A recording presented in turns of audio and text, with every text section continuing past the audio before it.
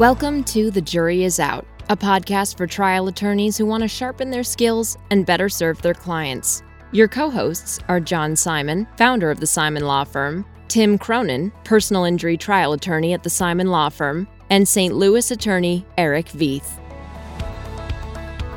Welcome to another episode of The Jury Is Out. I'm Tim Cronin. I'm Eric Veith. I'm John Simon. We are continuing our discussion about closing argument and specifically damages, and we're going to shift to damages in wrongful death cases. And just kind of a reminder, 4 things you want to keep in mind when talking about damages in any case. Again, as John said last time, you want to try to spend at least half your time in closing focusing on damages. You need to provide a rational basis for damages. Utilize the instructions, highlight the emotional harms or aspects of the damages, use memorable examples. So for death claims, let's talk about the instructions. Again, they use fair and just.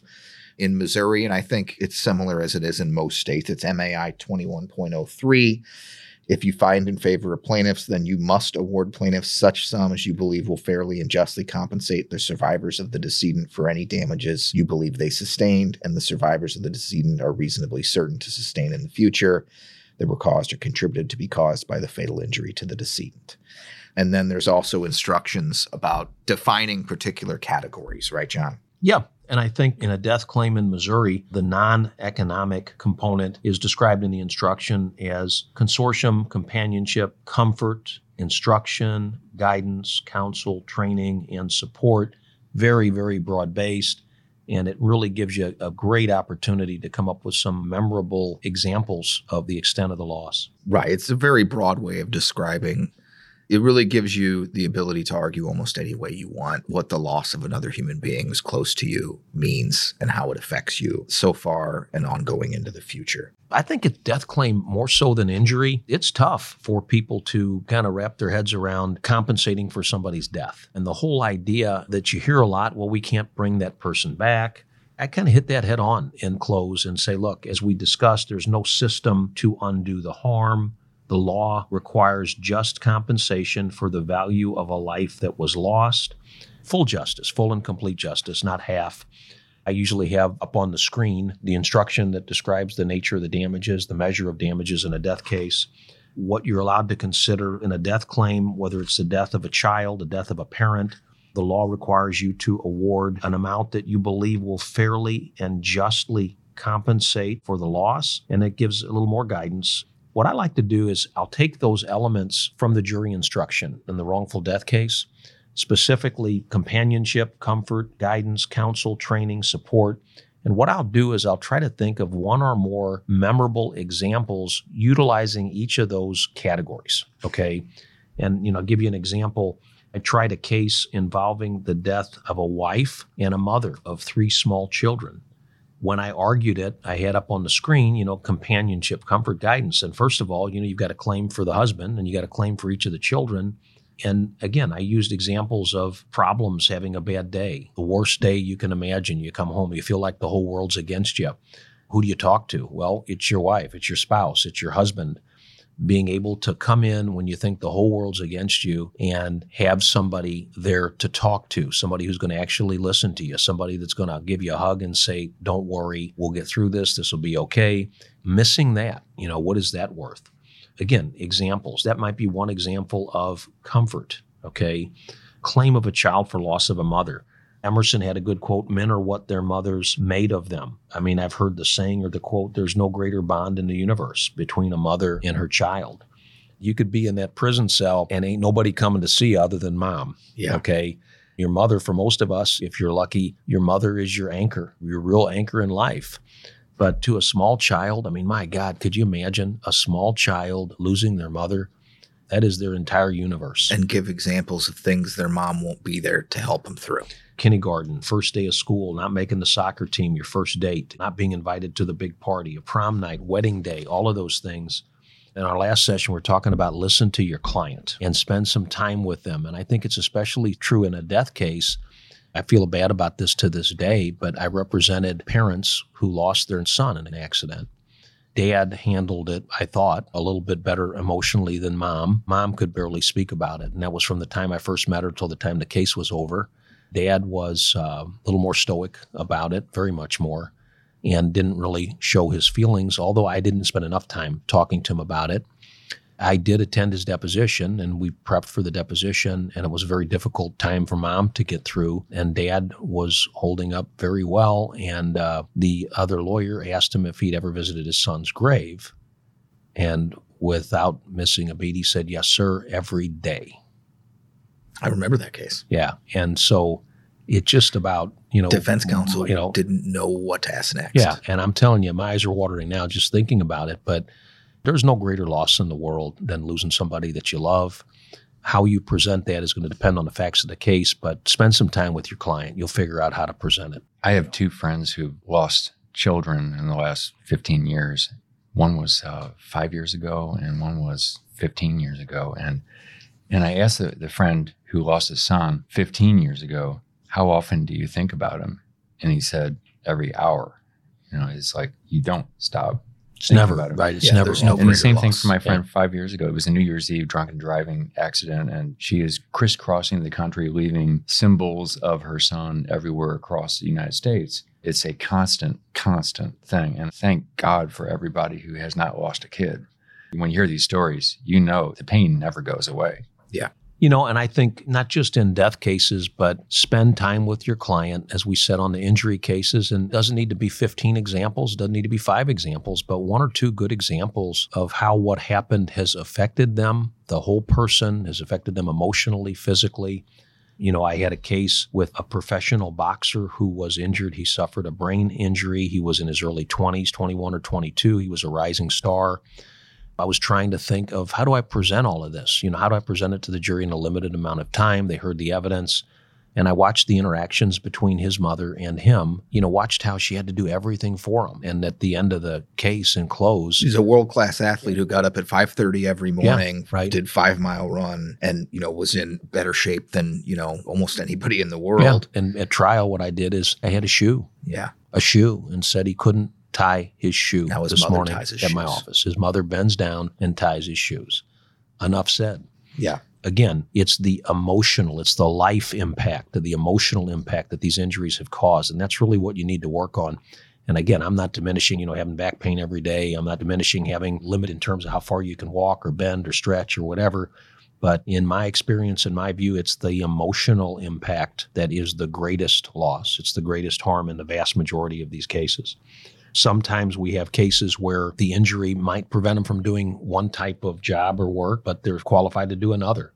And again, how do you handle that, Tim? Often with the particular expert who's talking about it. The other side has a voc rehab expert, or even you have a voc rehab expert who's saying, yeah, well, they can't do that anymore, but they can do this job and this job. And ask, why did you decide to do what you do for a living? Yeah, or in Vordire. Those are great questions in Vordire. Yeah. Does anybody love their job? Right. Pick a teacher on the panel and say, how long have you been teaching? Do you enjoy that? Do you do that for the money? Right. Is there we don't compensate you enough. Right. Is there anything else other than what you're doing? Is there anything you'd rather be doing? And no. And why? Because I chose to do that. And how long did you work in your life to be able to do that? So I had a case with a speech pathologist who was working at a local high school, or I think it was a grade school. And she ended up getting an injury to her jaw or chin, and some complications developed, and she really couldn't work anymore as a speech pathologist. And the defense hired a voc rehab expert she had a PhD, very highly educated, very motivated, and she just chose to spend time with the kids doing the speech therapy. And their position in the case was, well, as far as wage loss, she could get a job making 2 or 3 times what she was making earlier. And, that was my response in the case. I actually had the voc rehab expert on the stand, the defendants, and all I did was ask him about how much he loved his job and the training he went through to try to become a voc rehab. What's the thing he enjoys most about it? What gives him the greatest satisfaction? And he knew where I was going and was kind of smiling halfway through. And I said, is there anything else you'd rather be doing? And he said, no, sir. And then finally, I think punitive damages, to a certain extent, it's an easier argument because it's not as subjective. It has a little more objectivity to it in terms of the instruction. Whether it's an instruction from Missouri or other states, typically the jury is told, look, you need to think about the amount, and the amount needs to be an amount that's sufficient to deter the defendant and others, in Missouri, defendant and others, to punish and deter.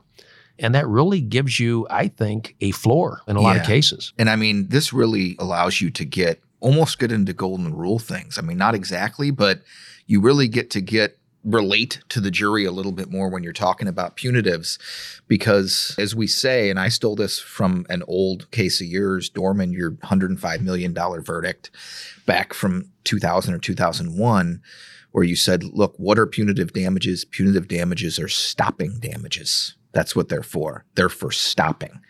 And the people who get to decide right now if this is going to stop is you. And you get to wake up tomorrow and look in the mirror and think about what you did to stop this. And you'll get to think about that every day of your life, whether you did enough to stop this or not. Yeah, and I even said, I think if you get up in the morning and you're reading the paper or looking at the news and you see that this same thing happened with this same product, hopefully you can look at yourself in the mirror and say, well, I did everything I could do to stop this. And just creative ways different ways to express that this is their opportunity to send a message. And that's going to depend, that amount is going to depend almost exclusively on the size of the defendant. Size of the defendant and the egregiousness of the conduct and combination. So with all of that said, what I thought I'd do is give an example of a closing argument in a death case that I did recently, just to kind of bring some of these thoughts together. It's not a punitive damages case, so that won't be part of it. Closing argument there was only 3 days of evidence, so closing argument was a little bit shorter. So usually I would spend a little bit more time than I'm probably going to spend here. But just to kind of tie some of these thoughts together and to lay the groundwork, this was a trucking case and it involved the death of a 5-year-old. And so with that background, I'll start with a transition from all the discussion I had about liability into when I moved into damages. Ladies and gentlemen, this is not complicated. A professional truck driver for this trucking company drove into a concrete embankment. That should never happen. And as a result, a 5-year-old little girl is dead. And then I put a picture up of May, who was the 5-year-old little girl who passed in the incident. It's time now to compensate for this girl's life. That's what today is for. I think we could all feel the weight of the loss when her mom, Melissa, testified and her dad, Jay, testified. You heard what kind of person May was and could have been, how they all described her: rambunctious, smart, proud, a leader, the boss, loving, positive, independent, boisterous, sassy, and every person who took the stand said she was special. And I want to pull up the jury instruction for you, and I went through the jury instruction listing the next of kin and pointing out who's in there and who's not for all the members of her family who were entitled as beneficiaries to get a part of the damages, and explained it'll be up to the court to decide how any verdict would be divided amongst the family based on the same evidence you've heard here. So the judge knows what you know about who had a closer relationship with her or not, but we have to list all of them. I want to focus on their household. She had 3 full siblings who lived and were raised with her: Caitlin, Willow, and Jimmy. They lost that sibling for the rest of their lives, just like her mom and her dad did. I personally can't imagine losing a child or a sibling. I can't imagine a worse loss. The kids are struggling with it. One of them asked why God has taken everything away from me when they lost their sister. This is the kind of grief and emotion that never really disappears. You carry it with you for the rest of your life. The pain doesn't go away. You wake up every morning realizing she's gone. Reminded daily during good experiences and bad that she's not there to share them with you and carry them with you. Melissa, her mom, said May was her heart, and it's been ripped out. I want to go over the damages instruction, explaining to you what you need to consider in coming up with a fair and just damages number. It talks about things like loss of society, meaning the lost relationship for the rest of their lives, loss of support, loss of love shared, affection, care, attention, companionship, guidance and comfort, grief and sorrow. We're not asking for conscious pain and suffering in this case because thank God we didn't hear about her being conscious. We presented testimony of how she was injured and what happened after because we had to prove what caused her death and what the family still has to live with about how she died. I want to show you pictures of her siblings who've lost their sister for the rest of their lives. These kids were best friends. They spent all their time together. What a future her family has missed with her. A lifetime of experiences that are gone. Birthday parties. Getting to see little May start first grade. When she's 8, maybe she wants to be a mermaid for Halloween. At 10, maybe she wants to drive the lawnmower in her new cowboy boots. A 13-year-old who wants a cell phone because her big sisters already have one. A 16-year-old who still bosses her big brother around. High school graduation, going off to school. Calling home to ask for money, but really just wants to talk to her mom. A 22-year-old who finds her first real job. A young woman in her 20s who can't decide which sibling to ask to stand up at her wedding, so she asks them all. Sharing the birth of her first child together. Asking them all over to see her first house after saving for years. A 40-year-old supporting her brother and sisters, and them her when they lose their parents. Watching their own kids play together. A 55-year-old meeting her first grandchild. A 65-year-old hoping to retire and wondering how her sisters did it a few years before. An 80-year-old grateful for her family and telling the same stories over and over again about how great it was as kids together. Memories that will never be made. Stories never told. Milestones will never be reached and shared. What's the value of this 5-year-old life to them? I wish you could wave your hands and bring her back.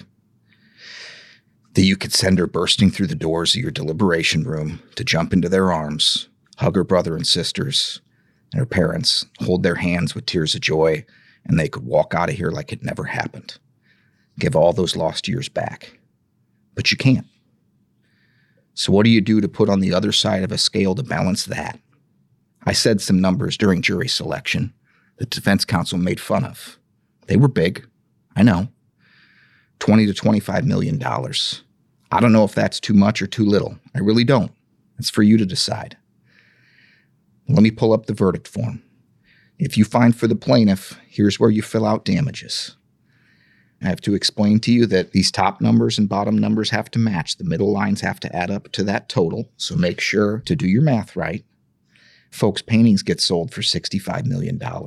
Racehorses for $25. CEOs make $100 million bonuses some years, after their companies have to be bailed out by the government.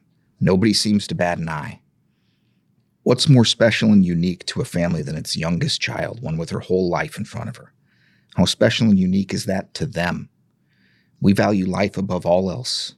The question is, how will you value hers? I'm glad I don't have to decide and tell this family what May's life was worth to them. To me, for everything lost, for 70 to 80 years, those numbers I mentioned don't seem adequate, but that's up to you. Maybe you think 10 is closer. Maybe you think it's 2 to 3 times that.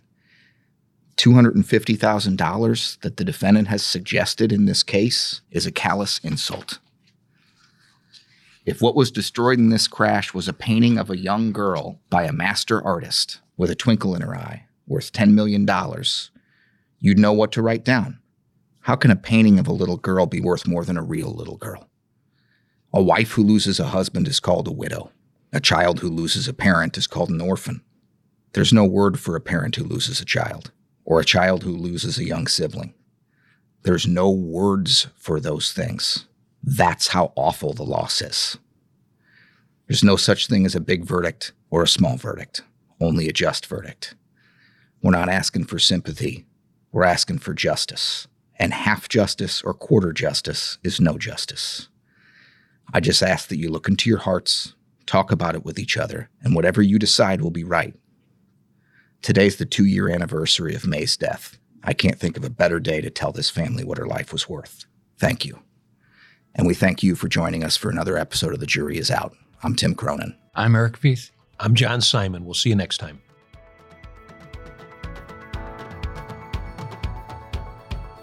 The Jury Is Out is brought to you by the Simon Law Firm. Share your thoughts with John, Tim, and Eric at comments@thejuryisout.law. Subscribe today because the best lawyers never stop learning.